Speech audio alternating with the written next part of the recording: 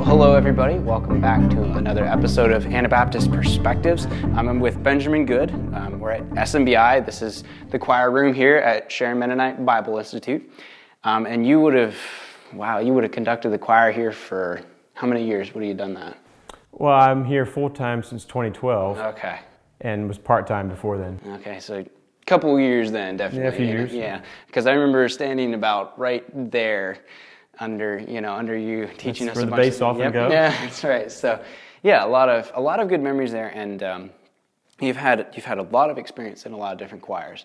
So, can you tell us first of all a little bit about yourself and your experiences here at SMBI, and then we'll kind of dive in a little bit more about what is a Mennonite choir and some of that. But yeah, tell us a little about yourself. Okay. Well, I grew up in a family that sang together quite a lot, so I've been singing all my life.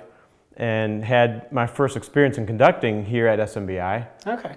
Took the conducting class, and then, so besides being involved in the choir here, I also teach music classes, both music theory and music theology, and some Bible classes as well. And my family here lives nearby with me.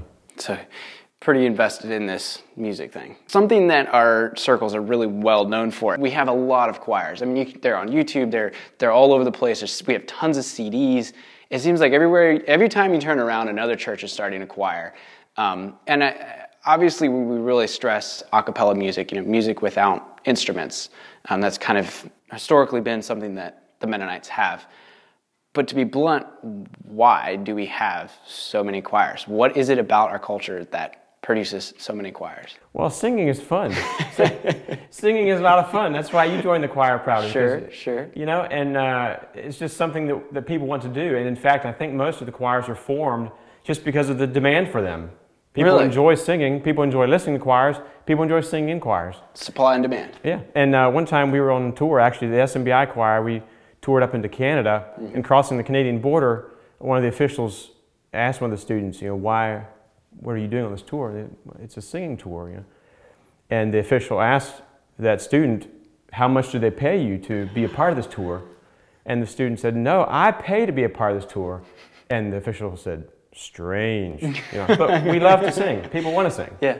Well, okay, so then how is it that is so embedded into our culture then of doing the choir, church choirs, youth group choir? I mean, we have so many of them. And obviously in our congregations, singing together, a cappella. How did that become such a part of our culture?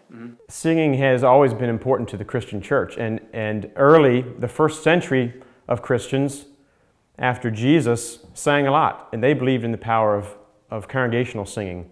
We find that both in the Bible and in extra biblical sources as well. So there's always been singing. Singing is worship. But it's more than that, or there's a lot entailed in that. Singing is teaching the truth, and singing is a way of evangelizing and witness. Singing is a way to join people together, and so there's a lot of power in music, specifically in singing. There's a lot of power that we as a church understand, and we want to tap into that. So you've kind of described a little bit about what attracts us to choirs, but what is it theologically that choirs and a cappella music does for a group? And I guess I'm trying to get a little bit deeper, like what is it about our belief of the Bible that brings out this in us? God asks us to sing, and if singing were something that would be difficult to do, it would be one thing. But God asks us to sing, and we want to praise Him through singing, and so that flows out of our hearts and our lives. In both congregational singing, in worship scenarios, but also in performance. We want to sing to glorify our God. So then why is it, I know other groups have an emphasis on choirs and singing, but I'm going to guess not nearly as much as the Mennonites. For how small of a group we are, how much music we produce, it's very disproportionate. Why haven't other church groups picked this up? I believe it's because we focus on a cappella singing. Where many Christian groups are okay with instruments, even in their worship services, the Mennonites, the Anabaptists in general, we would actually strongly uphold a cappella singing in our worship. And because of that, people sing, and they learn to sing in parts from little up. And so choirs are a natural extension of that. Youth choirs are a big thing. And it's a way of involving the young people in something healthy and having them get around and see other youth groups and to see what God is doing in other churches by doing a choir tour. It's so baked into the culture from little up then, basically. Oh, yes. Yeah. Oh, definitely. That's pretty amazing. And that's something that's, well, in many ways at least, is completely unique to the Anabaptist people. Yes. Yeah. Talk a little bit about the history of Mennonite choirs. Is this a new thing? Because it seems like there's more than there ever were. Or is this something that's been around for a long time? Good question. Choirs have not always been in our churches. So back a little bit back to the first century, singing was a big part of the early church. And then we have, when the church became a state entity, choirs were the ones who produced all the music in the church. You would go as a lay person and just sit in the pew and not make a sound.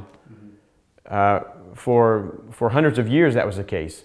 And then when the Reformation came along, many of the reformers, including some of the leading Anabaptists, they said, we want to get the congregation back involved again in the music, in the singing, I should say. And so they push it hard that this should be a congregational activity and strong participation.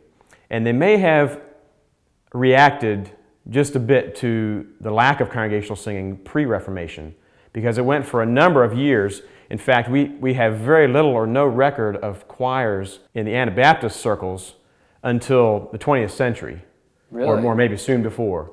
At that point, you have choirs beginning to flourish. Actually late 20th century. But prior to that, for many years in the conservative Mennonite and Amish circles, you had youth singings. It was very, very common on a Sunday evening to have youth singing. What's the difference between a singing and a choir? Well, choirs are built around the idea that you're rehearsing a set of songs to perform to an audience at one point. So choirs formed out of the singing at some point to what we have nowadays. So really, this is a pretty new development, isn't it? Yes. So, but I believe that we have a better mix, or maybe the best mix the Christian church has ever had, in keeping strong congregational singing, as well as having choirs that supplement that occasionally. And do some touring. Well, because that's the flip side. Like the choirs, I mean, at least from my experience in Mennonite circles, have not in any way taken the place of congregational singing. Right, and we're concerned about that. We want that to stay that way. Well, because that was a question I had, but that I was going to ask is, has that been a case where where choirs are? But I mean, no, it doesn't seem to be that way. So some folks are concerned about that the choirs will take over, that they'll become a central part of our worship experience, but there's no hint yet that there would be things falling in that direction. We care very much, even those of us who are involved deeply in choirs, we care very much about your typical local worship services that happen with congregational singing as a major part of that. We don't want that ever to go away. There's value in both. Oh, yes. Yeah. So do you feel that it's hard to find the balance, because we have these two different things that, like, it doesn't seem like they're in competition with each other, do they? What is the balance there? I think a typical worship service for a local group of believers should have congregational singing as the norm in music. And the occasional choir that tours through the area and giving a program is okay. The occasional local choir that sings a couple special numbers infrequently at a worship service is okay. But even that is done fairly rarely in our conservative circles. What is the single biggest positive outcome you've seen from the Anabaptist tradition or culture, as it were, of a cappella music? Right. It's the strong congregational participation. So when you have pre-Reformation, the leaders leading worship, the choir singing, the rest, the lay people, the congregation just observed worship. But congregational involvement is so key to what we do and to what we believe. And so a cappella singing depends on everyone knowing how to sing and wanting to sing along, and so strong participation from the congregation. Mm-hmm. The other thing that you have with a cappella singing that is undermined a bit with instrumental music in worship is the focus on the lyrics, focus on the truth of the lyrics. Mm-hmm. The gospel message needs the clarity of text, of the lyrics. Mm-hmm. And so while we enjoy the beautiful music and while the beautiful music draws our hearts and minds toward God, the text drives it home. That's where everything is focused. Mm-hmm. And so worship then becomes something that's more than something that we see performed. It's something everyone's a part of. Yes. Yeah, in our churches. Definitely. Yeah. Well, and that's the other thing too with like instruments. Not everyone can play instruments either. Can you imagine a church service of that? Is there anything else you would like to add? Is there any other parts we want to cover? I think in the end, choirs strengthen the congregational singing by teaching people how to sing. Okay. They teach congregations new songs.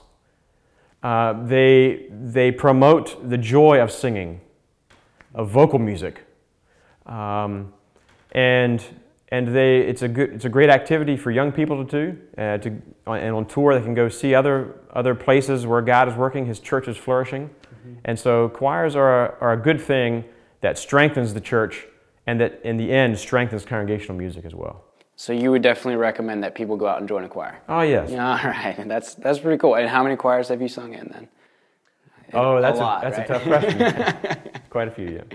Cool. Well, very good. Thank you, Benjamin, for being on this episode and sharing your thoughts. And that's some good stuff to think about.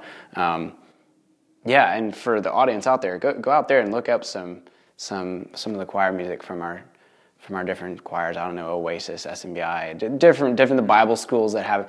It's worth doing. It really is worth doing. Thank you all for watching, and if you like what you see here, let us know. If you have some input, comment it, and we'll discuss it. We'll maybe do another episode if you have some ideas. We put out new videos each week, so be sure to come back, and we'll see you guys in the next one.